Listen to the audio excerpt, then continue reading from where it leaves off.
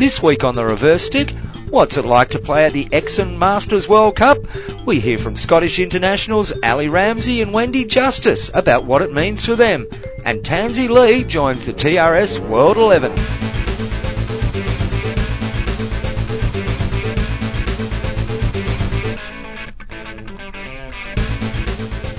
And welcome to the Reverse Stick, the Global Hockey Podcast. I'm your co-host, John Lee, and joining me every week, Matt Allen. How are you, Matt? I'm good, mate. I'm good. I'm feeling fit and raring to go.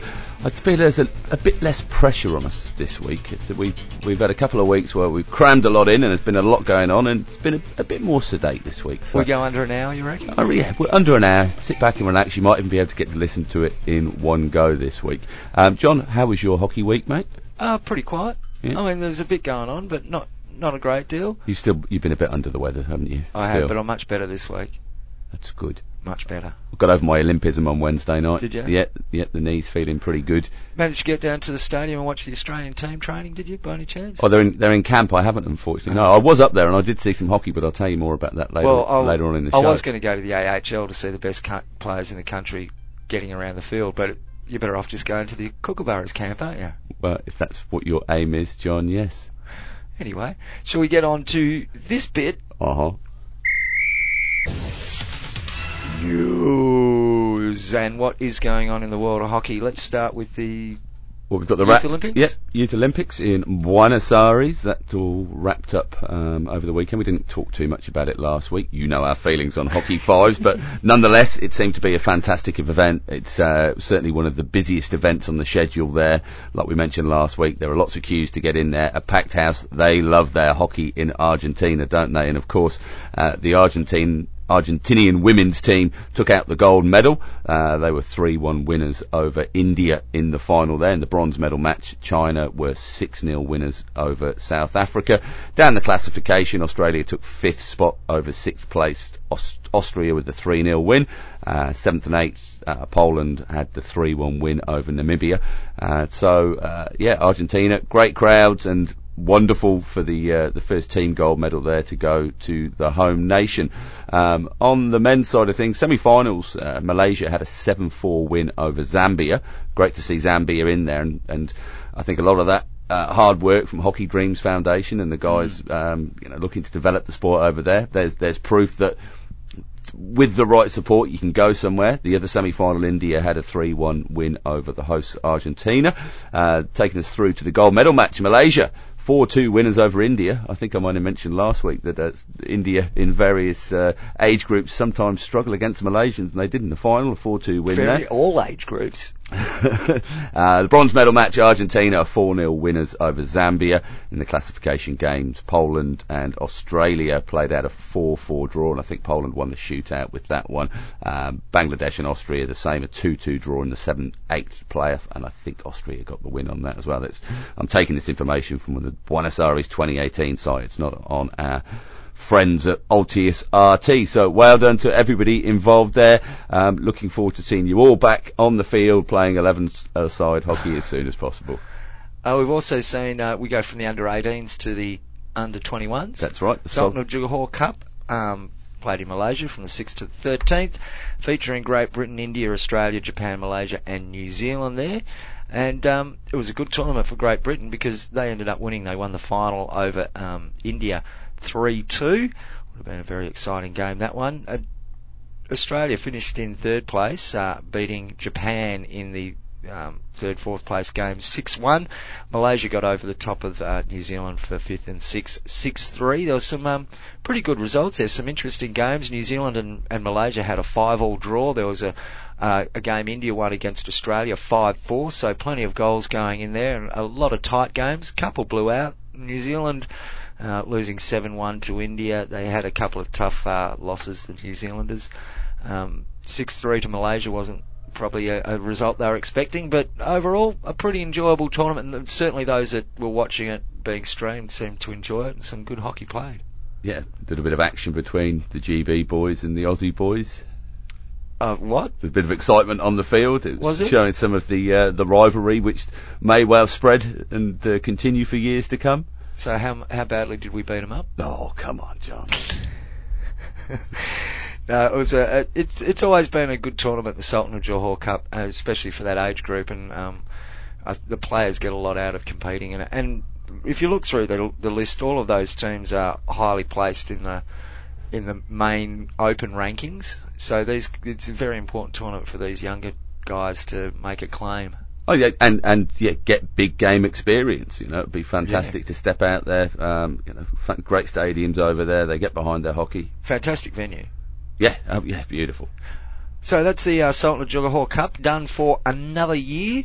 Any other results we've had from the last week or so? There's been a few test matches going on. Of course, we had the second round of the Australian Hockey League that's taken place. A rule change midweek between round one and round two. In round one, if you scored a penalty stroke, then you didn't get a penalty stroke goal conversion opportunity. In round two, you do, and going on, you do get the penalty stroke goal conversion opportunity. Obviously didn't think about that at the start of things. Oh, groan. I mean, do you praise them for being proactive about doing something about it when the problem obviously arose, or do you have a crack at them for not seeing something that was quite obvious for everybody to have seen? You choose, ladies and gentlemen. That's you choose. Right. So results on the women's side of things from the weekend. Victoria had a 1-0 win over WA in Pool B. South Australia 3-0 winners over the Northern Territory. Going through this? New South Wales 8-1 winners over Tasmania, and Queensland 5-1 winners over the ACT. There's another round of games this weekend. In Perth, we've got WA versus the NT. You won't be going along? No. I would love to, but I'm working, and the games are at 4 o'clock and 6 o'clock, and I might get along for the last 15 minutes. So if I'm driving past, I'll pop my head over the fence. Hopefully there'll be a good crowd. There hasn't been a lot of promotion going on for it. Just quickly, the men's results from the weekend: ACT 5-2 winners over Queensland. Bit of a shock result there. Could that have been a result of the Queensland men's side being slightly depleted and a few new players being blooded there? Equally, New South Wales, that had 8 out, they went 5-4 down to Tasmania. And on the Saturday, South Australia beat the Northern Territory 5-0, and Western Australia beat Victoria 4-2. Victoria, of course, the winners last time around. Why are we bothering with this? More games coming up this weekend. Does anybody to work out where people finish in the pools? Do you care? My interest has waned considerably from last season, and it's you say, it's a death knell for the competition. Next year will be, we believe, it's set that it's a city-based franchise system. And so we're told, but we've been given no details about how the franchises are going to be run, who's going to hold the licenses for the franchise. Is it private ownership? Is it going to be owned by the state? The franchise is going to be owned by the state organisations? In which case, why the bloody hell do you have to do it anyway? Because the state organisations are already the ones putting up teams for the AHL. There's all these questions to ask, and there's no answers, and we're being told nothing. But if they're serious about what their plans are, they've got to be acting now. They've got to be looking for sponsors now. They've got to be having all of this groundwork done now. It's no good waiting till April next year and then saying, oh, well, we're going to do this later on. It's just stupidity. I played against a guy on Wednesday night who was in Adelaide at the weekend, and I said, oh, great, how did you go? With a good crowd? He said, 200 or 300. Now, that's just one man saying it. Could have been a different angle to others in the stadium.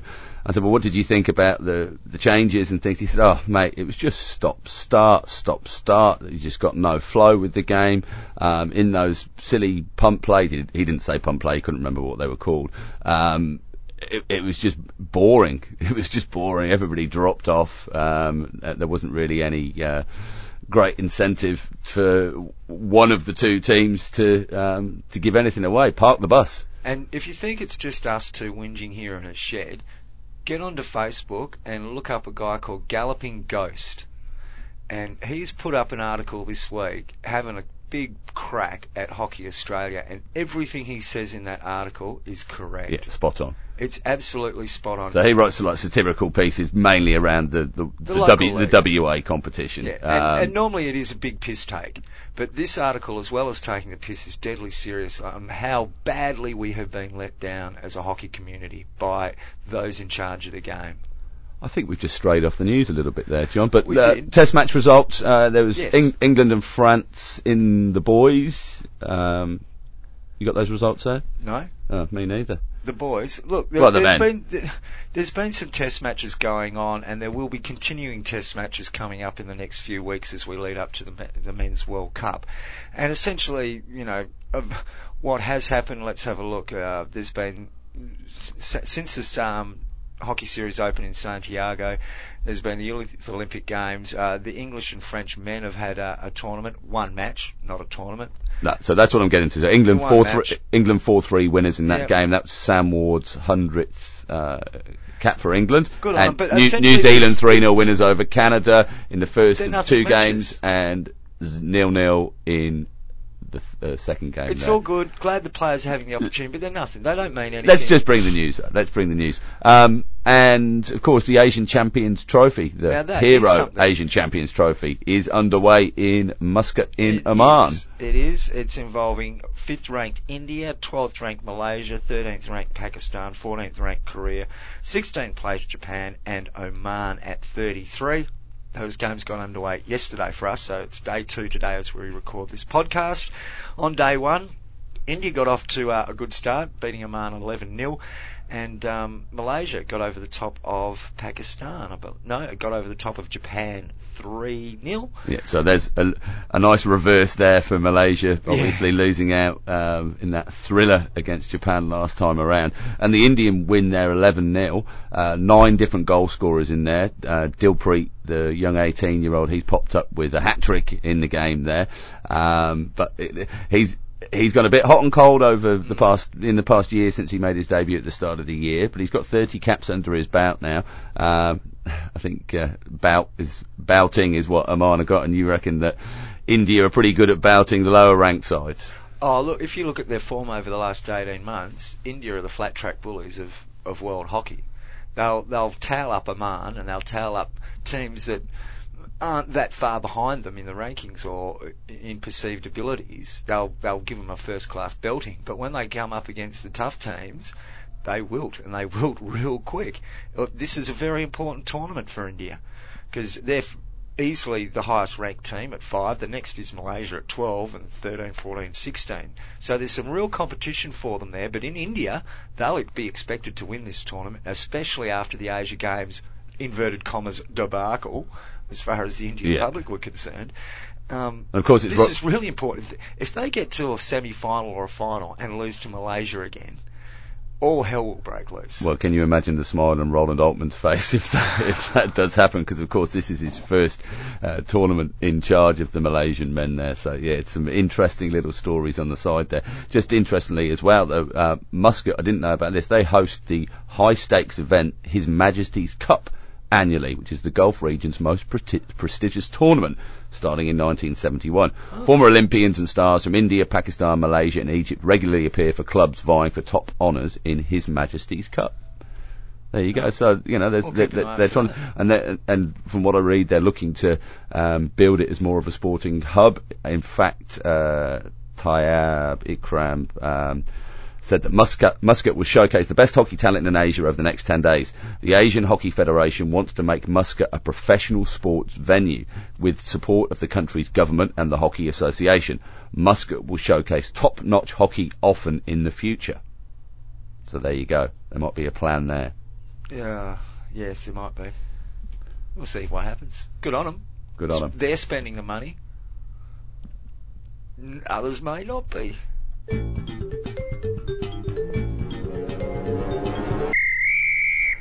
Okay, let's talk World Cup, shall we? You're listening to the Reverse Stick, the Global Hockey Podcast, but we'll talk Masters World Cup. We had an email sent to us recently from Sally, who works at a mob called There's Your Dinner Creative Media, and they've put together a little film involving two Great Britain hockey players, Alison Ramsey, MBE, and Wendy Justice, or she was Wendy Fraser when she was playing for Great Britain, and they were part of the bronze medal winning side for Great Britain in Barcelona in 1992, and this year they were back in Spain, and they were there for the Exin Masters World Cup. Now, the competition, of course, as we know, is over. For age 35s were over. This year, Ali and Wendy competed in Terrassa.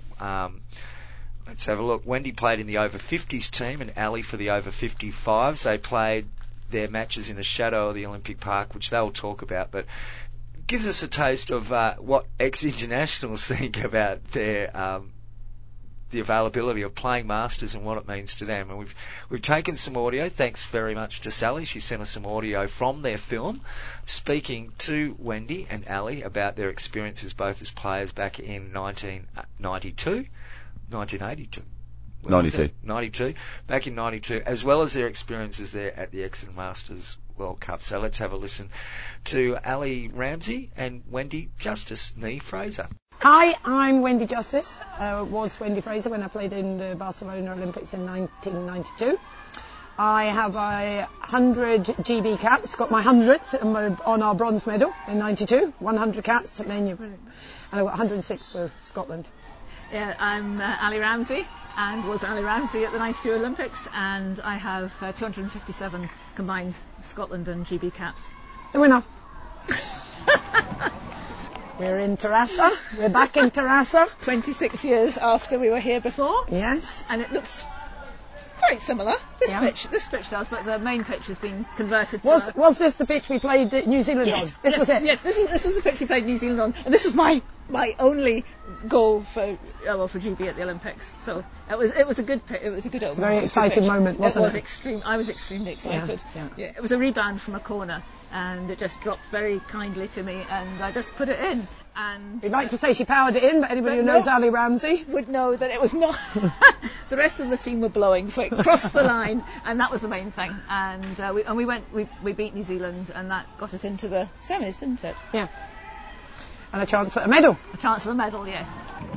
That game in particular was a standout moment. Because yes, remember, right. we drew that game and it went to extra time. Yes.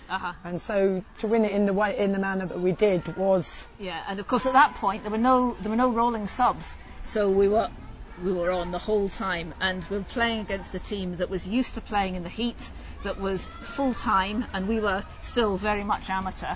And getting to 3-3, we lost a goal really early on, remember, as well. And we thought, right, we're not. Both Wendy and I were at the previous Olympics, and we knew what it was like to come away with nothing. Fourth place. Mm-hmm. And so I think I just remember going on that pitch and thinking I would do anything that was required to get that medal. Once we won a medal and we had the medal presentation, that was... Oh, well, yeah, that's something you'll never ever forget. No, never ever.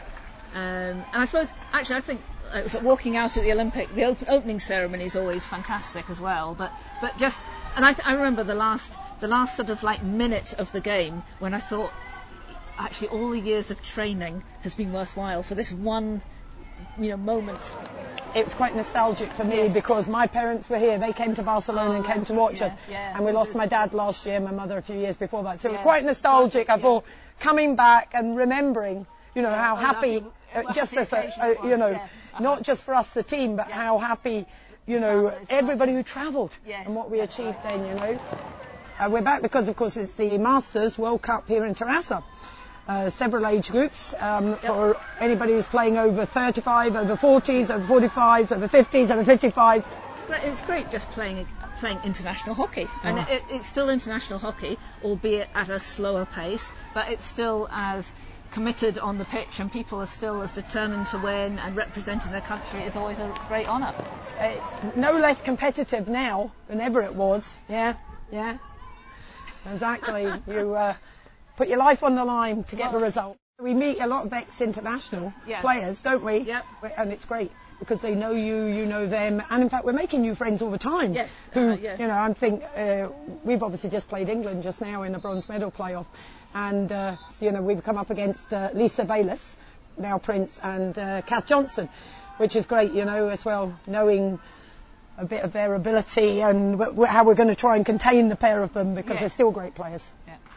We played in Scotland together as youngsters, and now we're doing it as olders. And all these girls who didn't get their Scotland opportunity then, are getting it now. They're getting it, and they're, you know, I mean, I can think of girls in our age group. You think, wow, you know, they've really stepped up, and you know, maybe a coach years ago didn't select them, but they're selecting them now. A lot of them now, the people who have kept themselves really fit, are really valuable in the Masters side, and they've maybe not had sufficient hockey skills at an earlier age to be selected internationally, but now they're really vital parts of the team. You know, it's just a fantastic experience, and we're playing with some people that have played at the highest level, but a lot of people who haven't, and it's just great to see everybody being part of a team, and it's lovely being part of a team, and that's what I miss. And it's a World Cup opportunity.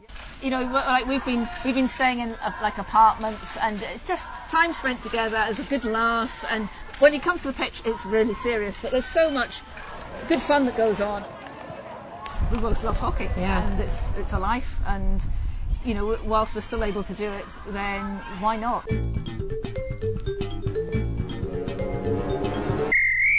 You're listening to the Reverse Stick, the Global Hockey Podcast, and that was Wendy Justice and Alison Ramsey, members of the Scottish team at the Exin Masters World Cup, and former players for both Great Britain and Scotland, members of the 1992 bronze medal winning team. It's a great story, isn't it? And I like to mention there as well the fact that some of the teammates that they're playing with now are ones that it's either they've come to the sport later in life, or they've bloomed and developed later in life. Yeah. I was in a meeting, I mentioned at the top of the show, I was in a meeting at our local hockey stadium the other day with an academic with regards to potential studies around the game, and something that I was really drilling home. Hockey is only part of the thing that they were looking at, so looking at lots of different sports to perhaps do this thing with, and I was really pressing the sport for life element with him, and then just as the meeting was finishing, some of the old boys started turning up on the main number one pitch there, and this is the regular over 65s Wednesday afternoon comp, which we've talked about before, where they've had the knee replacements versus hip replacements and annual game, and this guy was about to leave the building. I said, "Oh, hang on, they're getting up a bit of pace out here now. Come and have a look." And he sort of glanced through the doors and looked out onto the field and seen some pretty competitive running hockey from an older group of gents out there. And he was aghast with it. He said, like, "Wow, can I film some of this? Can I take some images of this?" And I said, "Yeah, you know, go for it." And I think a lot of people from outside of our sport don't necessarily see the longevity that can be played within our sport. Oh, the long longevity. Yeah. Jimmy Banks from our hockey club. Yep. Picked for the Australian over 75s. Yeah. I don't know if is that his first international call up? Oh, he might have played over 60s. Yeah. He might have. Was a good player in his day, though. I can Jim Banks has been down there teaching kids how to clip hit and do shuttle runs for about the last 60 years, I reckon. He's just a stalwart of hockey, Jim. Well, yeah, and another thing that I was talking about with this guy, this researcher, was that about back to hockey and how we did it for the first time at our club this year, and just talking about the age groups that we want to get. And lo and behold, summer hockey this week had two guys that wanted to come along and play that haven't picked a stick up for 15, 20 years, a 48-year-old and a nearly 50-year-old. They came along, had a run, superb players. I was a bit concerned, to be honest, thinking, oh God, I'm going to sign up two blokes who can't hold a stick, but looking to come back and potentially play next season and get involved. So too good for your teams? Well, one of them will be playing with you, mate. Oh, good. Yeah, if you're lucky enough that I pass them your way. Now that you've let me know, I'll be passing that on to management of the team, and we'll be making concerted effort to see him in the over 50s. But it's great. Look, this is it. You're never too late to come back to it. If you do happen to, veer off, and that's any age group. In fact, the same night there was three lads playing with a guy that plays with us. That they played with 5 or 6 years ago. They're 21, 22, 23, the kind that have drifted off and not quite wanted to sort of push it to the next level. All back playing social hockey. Correct. And this is another area that we need to look at, within our our clubs and how we deliver things is not everybody always wants to play competitive for league points and everything's on the line. There's got to be a space 12 months of the year that we can just pick up a stick and have a social game, whether that be in a mixed hockey format, in a 6-a-side, 7-a-side, however you do it. But I think society's changing a little bit, and we've got to make sure that we don't miss opportunities to keep people in the game or attract people to the game. And you can catch that short film, I believe. You have to probably get on to There's Your Dinner Creative Media. We'll put up some links for that when the podcast comes out, because we've been sent some. Or on vimeo.com, 290-688-70-6680.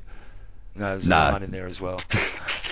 We'll put up a post somehow or other. We'll get that out to you. And thanks to Sally Hall there. And, of course, the ladies... Wendy and Alison, just by the way, Ali won bronze in TRS at 26 years almost 26 years to the day after she'd won bronze as part of the Great Britain team, but she was playing for Scotland. That was in the over 55s, and Wendy was in the over 50s, and they just missed out on the bronze medal. So fantastic well done to stuff. both ladies, and thanks for allowing us to use that audio. And I want to go to one of those tournaments one day. It would be just so fantastic. As a player or as the reverse sticker? Hey? As a player or as the reverse sticker? As a player. A reverse stick player. Keep going for that over 75s team, mate. Oh, only 24 years to go. But we will share that on our social media, on our Twitter, on our Facebook, all at the reverse stick. You can get us on Instagram as well there.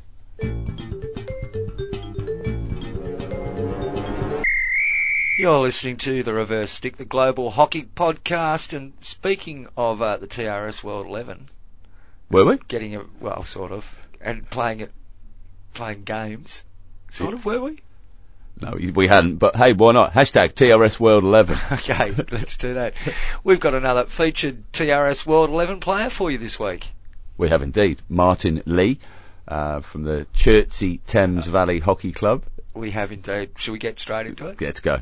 You are listening to the Reverse Stick, the Global Hockey Podcast, and it's TRS World XI time once again as we introduce the latest of our TRS World XI team members.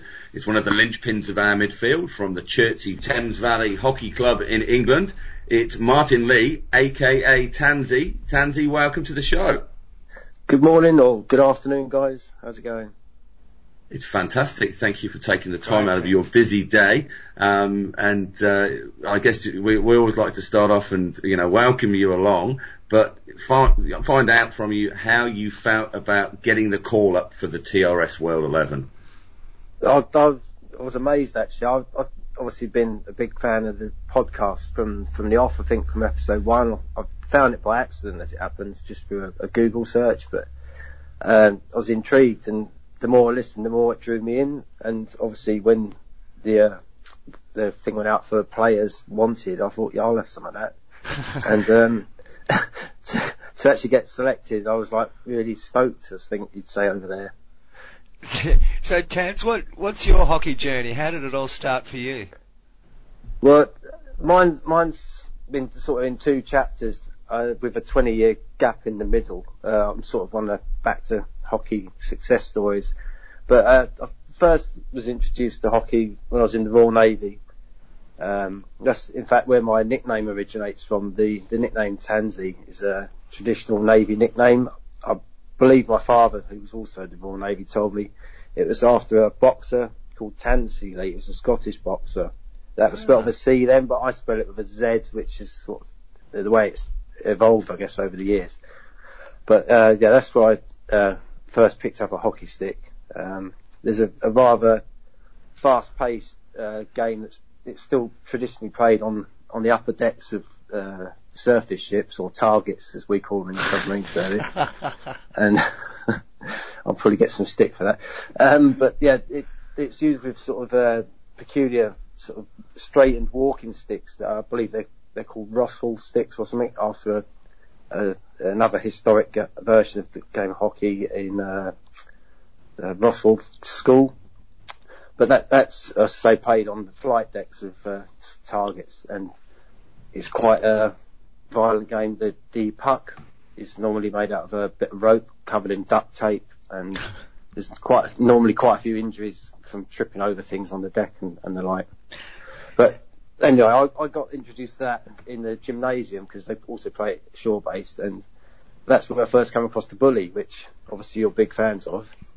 Yes. And, Hashtag bring back the bully. And that's where I first picked up a stick, but it wasn't for another 9-ish years when I was actually queuing up for Scran. It was a Wednesday afternoon, which is traditionally sports Makem, and it's like the afternoon off the sports. And the club swinger, the physical training instructor, was walking around. It's quite often, if they're short of players for teams, they walk down the queue for when you're queuing up for your food, and try and recruit some additional players. And in this particular afternoon, they were short of hockey players. So I said, yeah, I'll have a go at that. And then a couple of hours later, I was out on the recently laid Astro and defending a short corner. I got whacked straight clean on the knee, and it obviously hurt quite a lot, but it didn't put me off. And then as patrols dictated and I had time off, I played a few more games over the next couple of seasons and stuff. And it kind of went for there until I moved into a different sport, which I can tell you a bit more about. What was that? You might remember it actually, Matt. The Royal Tournament used to be right, yeah. on a telly, the Mad Sailors with the ton of a gun, the field gun competition. I got involved in that, and the training for that, it's obviously a lot serious and hard work, and it sort of took me away from hockey, and I sort of leant towards rugby. And then, as I say, it was a big gap in between picking up a stick again. So you then ended up at Chertsey Thames Valley Hockey Club. Is that your first and only club that you played with? Yes, apart from when I was in the Royal Navy, I just had a big gap in between. And my daughter, she was in year 5, and they've this really good scheme down in Surrey here. I mean, there's a hotbed of hockey around here. We've got Surbiton, Wimbledon. There's loads of big clubs around here, but the Surrey Youth Games, it's currently sponsored by Specsavers. But they have this, it's the largest multi-sports event in the county, and it's a wonderful event where any kids can sort of sign up to try a new sport. They get 8 weeks of free coaching. And the aim being to introduce them to new sports. Well, my daughter signed up for hockey, and that's run by Chertsey Thames Valley in the Runnymede area. And it culminates in a competition after the 8 weeks training, and they win. They can win medals if they win the competition. Sadly, Runnymede didn't that year, but she was hooked, and I took her down and signed her up to Chertsey Thames Valley. And whilst down there watching under 12s game one Sunday morning, did you not fancy it then? Sort of got asked by the coach. I said, well, I've played a bit in the past in the Royal Navy. Next thing I knew, I was buying a stick, and the following Saturday I was out running around for the men's twos away at Camberley. Brilliant. How long did you serve for, Tans? I did 14 years, John. It was really good. I really enjoyed it, but with cutbacks and stuff, it's just not the job it once was. I actually played the last few seasons with a few Submariners that are based. You've probably heard of Garden Island here in Perth. Yeah. It's a big submarine base, and you're a unique bunch, you Submariners. That's a polite way of putting it, but yeah, I know what you mean. So, what do you do now? How are you supporting your hockey fix at the moment? I work for Thames Water as a process control engineer. Basically, I'm part of a team that run the second largest sewage works in London. Oh, shit. Exactly. So we should be careful about what we say to you, but people could have things redirected if they're not careful. I mean, all the shit jokes, I've heard them all. I bet. Tanzy, tell us about Chertsey Thames Valley Hockey Club. What's the size of the club? What's the mix of the club? Tell us about the club rooms and where you play and all that sort of stuff. Chertsey Thames Valley Hockey Club is a wonderful club. We call it a happy little club. It's, as I say, in the hotbed of hockey down here in the south of England. It's we're not going to be challenging for the National League. We got Old Georgians just up the road. They're our neighbours. Woking, you know, but they're signing big players this season. But yeah, we sit there. We're a friendly family club. We've got 3 men's teams, 2 ladies, and a thriving Colts section. When Emily started, there was probably only 20. So Colts is now about 80, and it's so good to see them, you know, out on the Astro. We only train on one night, the whole club. So the Colts are 6 to 7:30, and then 7:30 to 9 is the adults. There's only one Astro, but it's a wonderful, really good condition. I think it's only about 10 years old, but it's a really nice surface, and it's just enjoyable to play on. The club room we share with Chertsey Cricket Club. We're their tenants, but that's again a wonderful facility.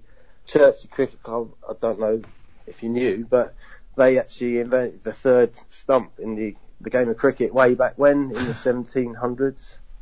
The 3rd stump. Yeah. There you go. You learn something new every day. So the club rooms, is that far away from where you play on the turf? Do you have to travel far? 5-minute drive. It's better than going to a pub, which is what some clubs have to do, unfortunately. But yeah, it's really good facility. Unfortunately, it's not pitch side. Do you find most of the opposition teams that play against you will go back to the club rooms?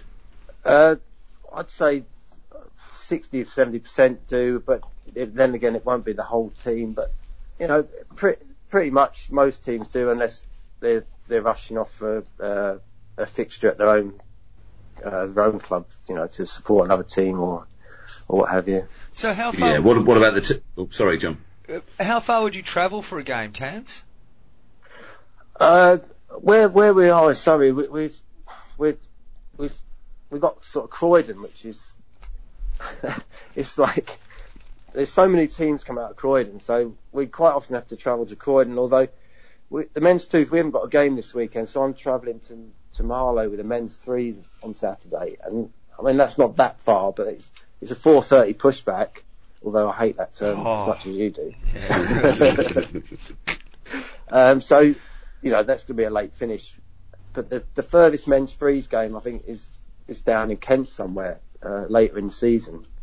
They won't be getting back from there from probably 8:30, 9 o'clock. Yeah, right. Well, on the turf here, some of our games actually start at that time on a Saturday. Yes, or Sunday, as it turns out. Yeah. So just on the club there, Tanzy, who are some of the heroes within the club? Who are the ones that do all the hard work? Who are the ones that are always around and about and involved?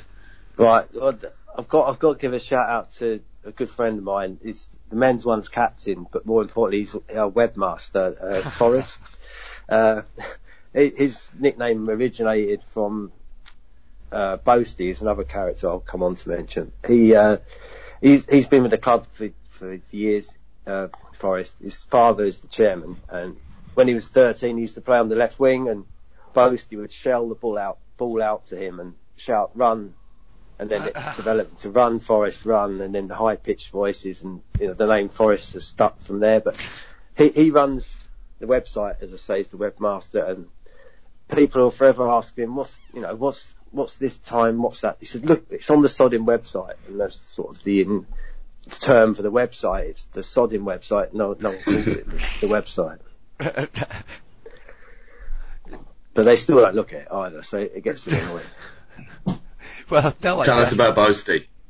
Now, Boasty, he's the stalwart of both Chertsey Cricket Club and the hockey club. He primarily played cricket. He's a bit of a legend. We had a game against, I think it's Surbiton 8, they call it Surbiton Spartacans, last season. They got promoted, and he flew back from Delhi overnight without sleeping. Turned out for us in the game that morning. We were 2-0 down at half time. He threw his toys out the pram, got excited, scored the first, and then we scored a second to equalise, and we saved a point, having looked like we were going to get stuffed. To be fair, yeah. He's a motivator, to put it mildly. He likes to encourage people, although a lot of people get sick of his voice. Every club has one of those. Yeah, that's that guy. All right, steady on. I can hear you. yeah, that's it. That's what I'm thinking. That's great. What about anybody else? Any top goal scorers in your team at the moment? Top goal scorer in our team, Neil Smithy. He scores. He's always on the score sheet. I'm also the mixed captain. He was my mixed team scorer last season. He's been he's the men's twos top scorer sort of overall, I believe. I don't know, he's just one of these guys, get him in the D and he can score, and he makes it look so casual. He used to be a pro golfer. Oh. He's got a good eye for the ball. A pro golfer? I would have thought golf would work against a hockey player. It doesn't seem to affect him. And then I must give Mr. President a mention, especially him of the crack and rum fame. Right, yes, I was going to get onto that. Tell us that story as well. Right, well, it's a couple of club dinners ago now. For some reason, it's a tradition that they bring a bottle of spirits to like have a quick drink in between the courses getting served. And I arrived slightly late, so I didn't get to sit with the men's twos, and I ended up sitting next to Mark, Mr. President, who happens to have a bottle of crack and rum. And he said, get a couple of shot glasses. So we popped to the bar and got those, and then, do you want to, yeah, so we started necking this rum, and I don't really remember a lot more about it. I won the most improved player for the men's twos that season, but I don't really remember much more about it. Well, actually, Tanzy, you can share a little bit more, because on your application you said, as the cracking kicked in, my memory of events became sketchy, but I've been reminded frequently about my stripping routine to Nelly, it's getting hot in here. Yeah, I knew you was going to bring that up. You shouldn't have sent it to us. It's getting hot in here, so take off all my clothes, I think that's how it goes, and I think that's quite what happened, to be fair. Is that an act you perfected in the Royal Navy? Yeah, well, the sailors like to drink and have a good night ashore and stuff, but yeah, it took a few years to develop, I guess. But it's kind of expected now, that's the point. You're a long time at sea. Yeah, the ladies all liked it. Tanzy. Oh, go on, John. Sorry. Oh, you mentioned you're captain of the mix there. Is there quite a few ladies involved down there as well? Yeah, we got two ladies sides. They're verging on 3. They're just waiting for some more colts to come up. I think they'll be looking at 3, but it's the goalkeeper's always an issue. There's no youngsters through the girls section coming up at the moment. But yeah, we got really healthy. I've got 30 on my books now. When I took the side over a couple of seasons ago, we used to sort of get 16 or 17, but sort of got our own identity now. I've had a new kit made for the mixed, and yeah, we got I say quite a healthy selection, and the ladies integrate with us really well, and I say we're a happy little club. It's all good. It seems to work really well at the moment. Now, personal hockey highlights. Tell us your most memorable moment on the field, Tanzy. My most memorable moment on the field, Matt, is every season I've occasionally been selected for the ones due to shortages, and this season it was the 2016-17 season, and men's ones were away at Epsom, another big club in Surrey, and they had a shortage of players, so I got called up and was in the right place at the back post. He shelled in a shot on the short corner, got a stick to it and roofed it. The first time I've ever done that, and probably the only time, but it was spectacular in my eyes, and even the Epsom defender said to me, that was a cracking goal, mate. Well, I'll take that. And you didn't rub it in at all? Oh, no. Oh, you could dine out on that one for a while. yeah, that's that's my highlight so far. Hopefully there'll be more. Oh, you got plenty of time to go, Tans. You can plenty of years yet to pull off that miracle goal or whatever it may be. Well, that's it. I mean, now I'm eligible for over 50s. Anything can happen. Well, you can represent your country, as it turns out. That might be a bit hard down in this neck of the woods, but yeah, you can. Masters hockey is certainly another avenue. The trick is just hang around long enough. One of our blokes has just been selected for the Australian over 75s. Wow. So what about you? If I'm still running around at 75, I'll be more than happy. So how's your season gone so far? Well, yeah, we're doing all right so far. With two friendlies, we've won one, drawn one, and 3 league games, we've won 2 and drawn 1. So yeah, we're going okay at the moment. And that's an open league there, so you could be playing against a club's 6th 11 or a club's first 11. It's just right, how it all falls out. Yeah. Generally, in our league, because we're one of the smaller clubs, we're up against 2s and 3s, 4s, generally. That sounds like they might be young.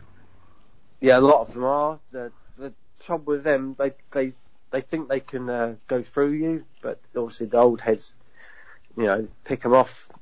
They've got the skills, but for some reason they don't like going around you. That's a hip and shoulder. They got all the skills, but they play as individuals, and it doesn't work. That's something I found as well, Tanzy. The number of times I came up against young kids and thought, why don't you just run around me, mate? You could go around me and I couldn't even reach the ball. Like, you just go, there'd be no tackle or nothing, but you came straight at me. No idea why. Yeah. Even our lot, our men's 3s captain, Bacon, that's Forrest's father. He always tells the youngsters in the men's 3s, you can't go through them, go round them, and what do? They try to go through them and get dispossessed. It doesn't get any better. In our 50s team, we've got a guy who's has a reputation of being one of the great tacklers in the game, and blokes that have been playing against him all their life still continue to run straight at him. I don't know why. No, I don't know either.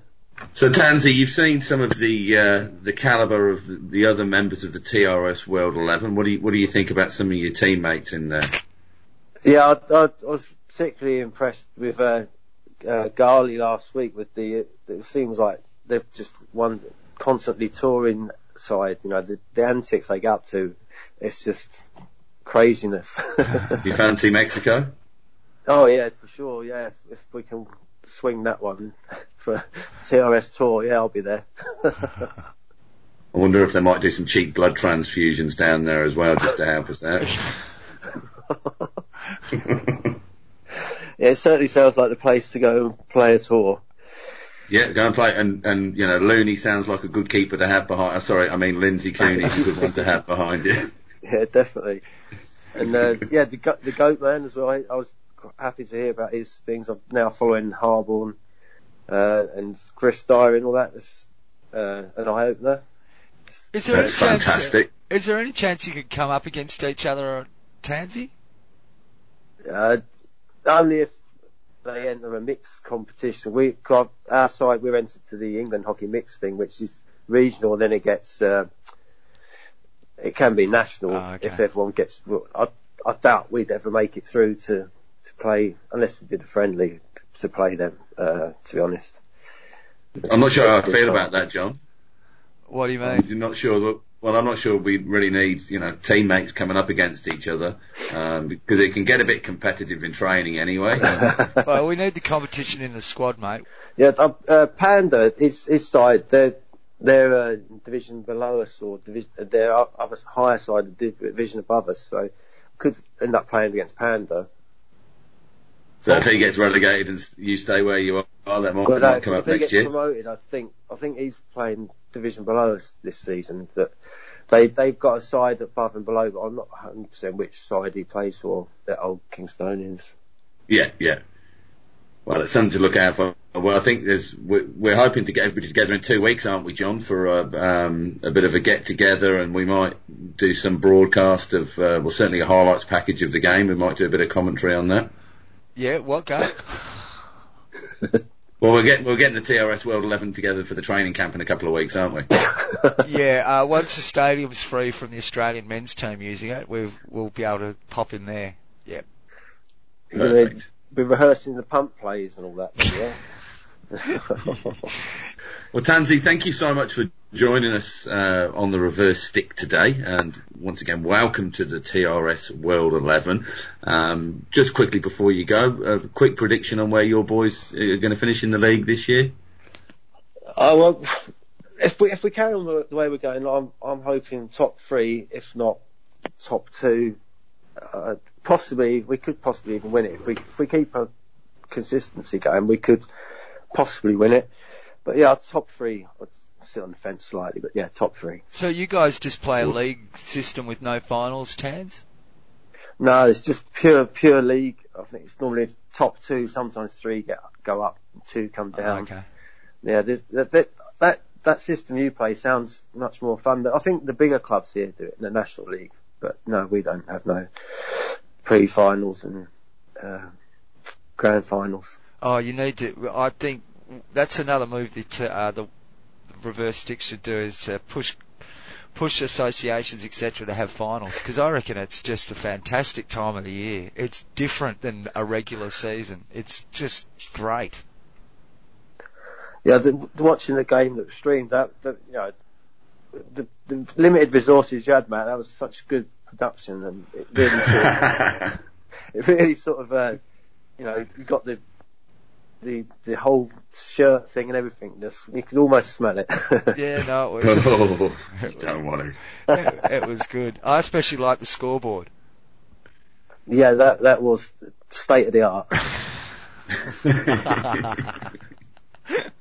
Well, Tanzy, thank you so much for joining us. We hope you get that top 3 spot, and thank you for your ongoing support with the podcast. And we enjoy reading your comments on Twitter. Where can people find you on Twitter? At Tanz_Lee. TANZ_LEE. That's right. It's the same on Instagram, although I don't spend quite so much time on there. Too much with the pretty pictures. Great stuff, Tanzy. Yeah. We'll speak soon, and good luck for the rest of the season. Yeah, keep up the good work, guys. Thanks for having me.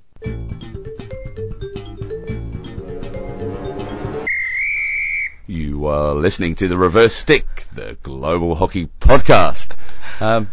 Lovely to hear from Tanzy, wasn't it? Oh, good. Lovely fella, and he's been a big supporter of us, so we thank him very much for his support as well, and giving us all those likes on the Twitter and getting involved in the conversation as well. Well, an interesting and different way to get in the game, though, wasn't it? From playing on the decks. Yeah, and once again, a person that didn't grow up coming from a hockey background that's found their way to the sport and gone, this is great. And now his kids are playing, he's coaching and captaining and doing all sorts of things. It's fantastic. Yeah, shit job, though. What? Oh, so I had to use it again. You did, yeah. We should get him to do a book, actually. Shit job jokes. I'm sure it's out there. Possibly. No, great stuff. Thank you for joining us, Tanzy, and good luck for the rest of the season. And we'll be keeping you updated. And we will have a page set up in the next few days where all the TRS World XI little playing cards will be. We should put little top trump scores on them. Remember the top trumps? Yeah, I do. Yeah, we should do that, and they could play. And then what we do is make up a list of internationals players and give them scores, and then we could play TRS World XI. You follow me? Yeah, you've had a lot of time to think, haven't you, in the past 7 days? Oh, lying on the couch doing nothing. Yeah, that's good. Mate, just write some of them down next time, and maybe run them past Debs before you share them on air. Okay. Right, no worries. Right, what else has been going on in the world of hockey, John? I saw that Anita McLaren has retired from the New Zealand international side. Record goal scorer there, has been playing 9 or 10 years at the top there. Oh, I'm going to guess 31. Okay. That's just a guess. Oh, we don't know exactly why she's pulled the pin on it. Whether she's just got to the stage where she's had enough, or whether injuries had something to do with it, who knows? No, it's well written. Last week we brought you my Phoenix Field Hockey Club in Canada song. Yeah. Didn't get a lot of feedback. Didn't you? No. It's because it was crap. It's probably a good. No, it's good. No news is good news, isn't it? That's what they say. No news is good news. Oh yeah. Yeah. Something like that. So yeah. I've been singing it all week. Have you? Yeah, it's a real earworm for me. I hope it has been for you too, ladies and gentlemen. I don't think so. I don't think so. You want to hear mine? But you were going to go away. Did you? done one. Yeah, you had plenty of time on the couch. So okay. Okay, you ready? All right. We're the Phoenix, Calgary Phoenix, and we're here to show you why. We're the big birds in the big game. We're the Phoenix, we're flying high. What do you reckon of that one? The tune seems kind of familiar. Does it? Yeah. Well, it's got to be a familiar tune that people are able to sing along to. Yeah. What's the Canadian connection though? Because they wanted something. No, but in the music, it's because they wanted like maybe a Canadian artist or. You can't pick and choose, mate. Is it a catchy tune? It's only because I know the tune though. Well. Yeah. And if you live in Western Australia or Australia, you'd probably know the tune as well, but nobody else anywhere else in the world. Well, that's a good thing. No, you're plagiarising it then. No? Okay. Well, look, ladies and gentlemen, it's up to you. How many teams have When the Saints Go Marching In? Any team that's called the Saints across the globe has When the Saints Go Marching In. Yep, can't argue with that. And lots of these sporting club theme songs are the same old tunes, just re-engineered over and over again with different words, aren't they? All right, so you're admitting that's what just happened? No. It's what? A totally original John Lee composition. Is it? Absolutely. You got the copyright on that? Hey, I have now. Right. Public performance. Okay, perfect. Well, look, it's going to go out to you, ladies and gentlemen. You can vote for it. We'll put a poll up on Twitter, let it run for a week, and get on. And it'll be option 1, Matt's version, option 2, John's version. In fact, what we can do, John, we'll do a clip of both, and then we can put the audio up, so people can recap option number 1 and number 2. Version from last week. Well, you can just produce it a bit for me if you like. No, I want it in raw. I want it raw. That's how you're going to listen to it on game day. Raw. Okay. Voice only. Raw. Yep. All right, that's going up onto Twitter. Fantastic. What else? Yeah, what else? You tell me. You've got a big list. Coming up this weekend on Sunday, 11:30 a.m. Central European Time, is the EHL Knockout 16 live draw from Rud in Eindhoven. It's easy to do it that way. Can you spell it? Yeah. Okay. I-T. Well done. Hey, John. Knock. Who's there? Iden up. Iden up who? Did you? I thought it was a bit smelly in here. So yeah, check that out. That'll be live on their Facebook page. Next, Hockey World News. That's going to be out in the next few days. Jade's in some far-flung part of the British Isles with terrible internet connection. But week, yeah, it's the October edition anyway. There's a piece on Ireland hockey, something from Carla Rebecki and Mr. Simon Orchard. A piece on Belgium hockey, the Red Lions ready to roar. Of course, Keely Dunn from FH Umpires is back in there behind the whistle, and a piece on Damraj Pillay as well. I'm just reading that off the front cover, but that'll be available through the find them on social media. But is it South Lee? I think this is the South publicising site, and so you can pay $1 for an edition. You can pay $10. You can get it for free, but it'd be nice to help out and keep that great publication going. Yep, definitely. I think we should get rid of our quarters experiment too. Get rid of why is that? The game. Get rid of quarters. Go back to 2 halves of 35 minutes. Well, I can't say I disagree, but just as a thought. Yeah. Well, I think it's not proving to be an advantage to the game at all. I know coaches everywhere will go, oh no, it gives us a chance to... Mate, you've already got rolling substitutions. You mean your players can't go 15 minutes without having you tell them what to do? Yeah, well, I thought that one of the original reasonings was so there could be advertising slotted into those spots, but the experience on the various formats we've watched the game doesn't really allow for it, does it? Well, at a time when our athletes are the fittest they've ever been, we're making the game shorter. And fatigue is no longer a factor. And if we're going to keep rolling substitutions, there's no reason for coaches to get their hands on their players after every 15 minutes. If you want to have quarters and fit in advertisements, do it properly. Run 20-minute quarters with 5-minute break between the quarter and second quarter and third quarter and fourth quarter, and a half-time break of 10 minutes. Then you can get ads in. Then you can also have some commentary involved as well. Yeah. So you're actually extending the game by 10 minutes. Because it'll be an 80-minute game. Now, what about broadcast? What about broadcasters? Soccer goes for 90 minutes. A game of AFL football goes for nearly 3 bloody hours. A game of cricket goes for 6 hours. Big bash. Oh, no. 2020 doesn't, does it? But even one innings of a 2020 game is longer than 70 minutes of hockey. In fact, 80 minutes of hockey would be shorter than one innings in 2020. So that argument is just out the window and useless. It just doesn't make any logical sense. So, broadcasters these days are also talking about showing events live without ads. That's a selling point for a broadcaster now, is you can watch it here and there's no ads during play. Yeah. So all of those arguments are moot. Yeah. Let's take the game back to what it should be. I've got a little gripe as well, actually, whilst we're having a bit of a moan. We always do. That's what this show is. FIH, Hockey Australia, national associations around and about, they seem to focus their marketing effort, I'm not going to say spend, their marketing effort through the free social media channels. Now, but they actually want to be getting direct to people who play the sport and who associate with the sport. And I think the best way to do that is through our clubs. But our clubs receive nothing at all from these peak bodies to help spread the word of the game at the top end through the club membership. You don't get posters sent down saying these are the upcoming, let's say, FIH Pro League fixtures. You don't get tailored emails and imagery that you can put out in your club social media to go direct to your fan base. All they're dealing with is people who follow them on these platforms, and maybe through some national databases with a newsletter.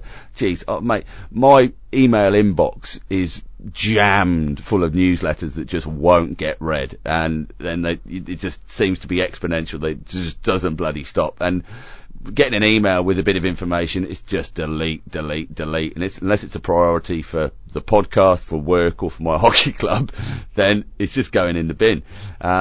So I think they've got to seriously look at channeling some of the work that they do directly to clubs and get clubs disseminating it, get clubs involved. Like the Hockey WA for this weekend coming up for the Pro League, it just looks as though they're not interested in, not Pro League, sorry, for the AHL, it looks as though they're not interested in promoting it at all. Well, they've put up, 2 tweets? Oh yeah, a couple of Facebook posts with it. I don't know, maybe they're not that excited about it.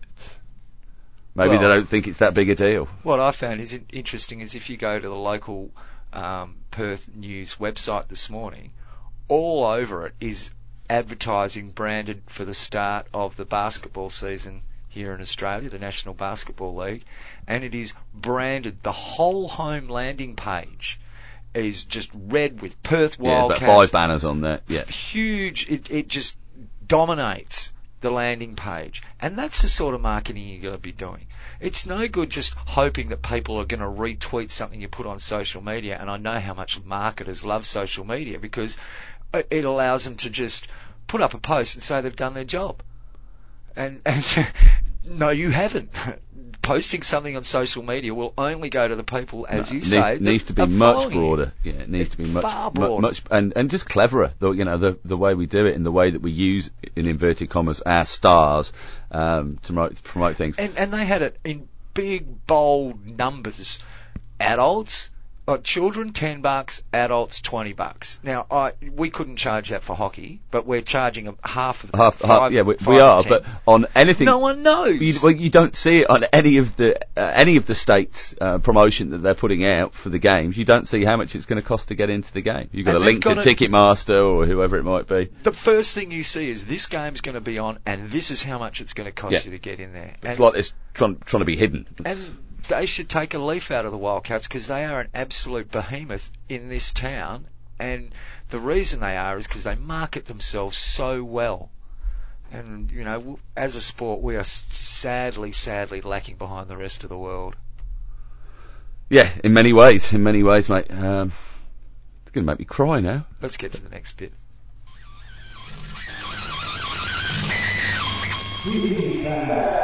So you had anybody abuse us on social media this week? No, it's been very quiet. It's been very, very quiet. So I've been very quiet. I haven't said anything. No, I've decided just to, pull the head in a little bit. It's been a busy week, mate. It's been a busy week. I do want to give a quick shout out to a program being run by Kookaburra's Flynn Ogilvie and his brother Kurt. It's called Thrive 19, and it's an online health, well-being, fitness program that you can sign up to. It's kind of aimed at the moment for people coming out of the Australian season, so looking to get into pre-season and getting themselves right for the 2019 hockey season. But of course that'll work equally well for you in 6 months' time if you're just starting out your season. So you can get onto Facebook and just search Thrive, THRIVE 1919, and that'll take you to their page there, and it's got all the information that you need to get involved on the program. There's also a sneaky little code you can use, FREO40, and that'll save you $40 off the price for it. So check that out. T-shirts? Yes. Well, as we're recording, there's 3 days left to get your last orders in for the exclusive Bring Back the Bully shirts. You can go to the website mercht, mercht/C/the reverse stick. Very reasonably priced, and you'll be part of an exclusive group. It will be pretty exclusive. There's not many sold. It'll be very exclusive. Hockey 1, Hockey 2, Hockey 3.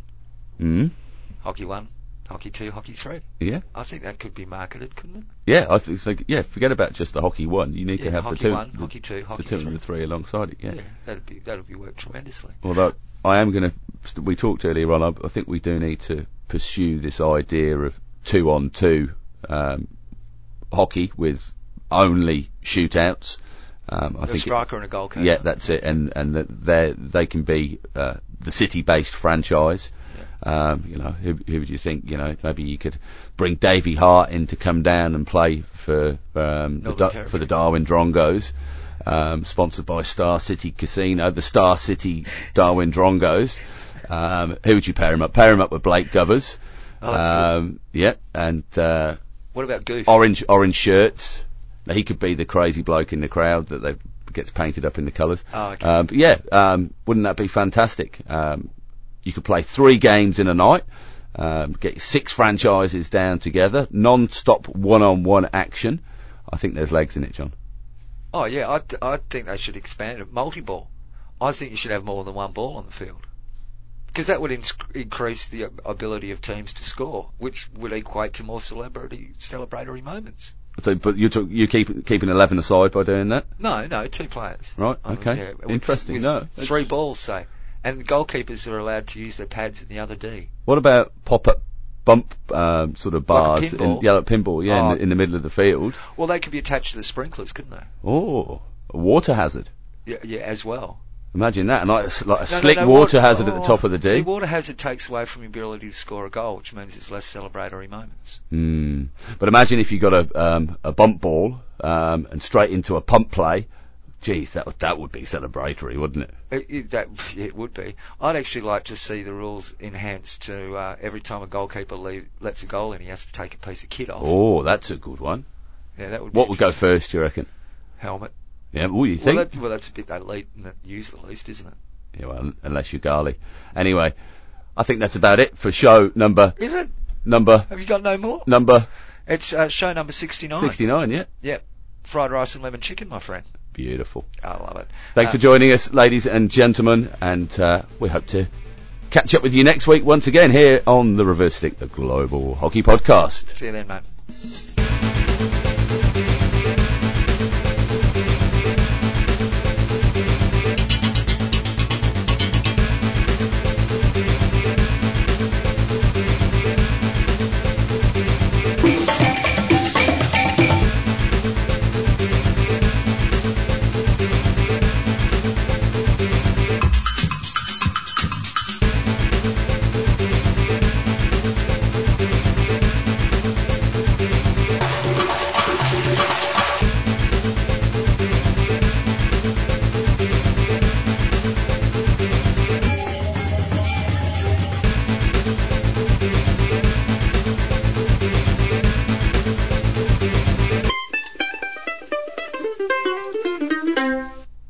You know, I was thinking motorsport's pretty popular. Mm-hmm. Why don't we get the striker to get towed around the field by a motorcycle? On skates? Yeah. That's a good idea. Oh, could work. Might be able to sign James Caan up for that one. Who?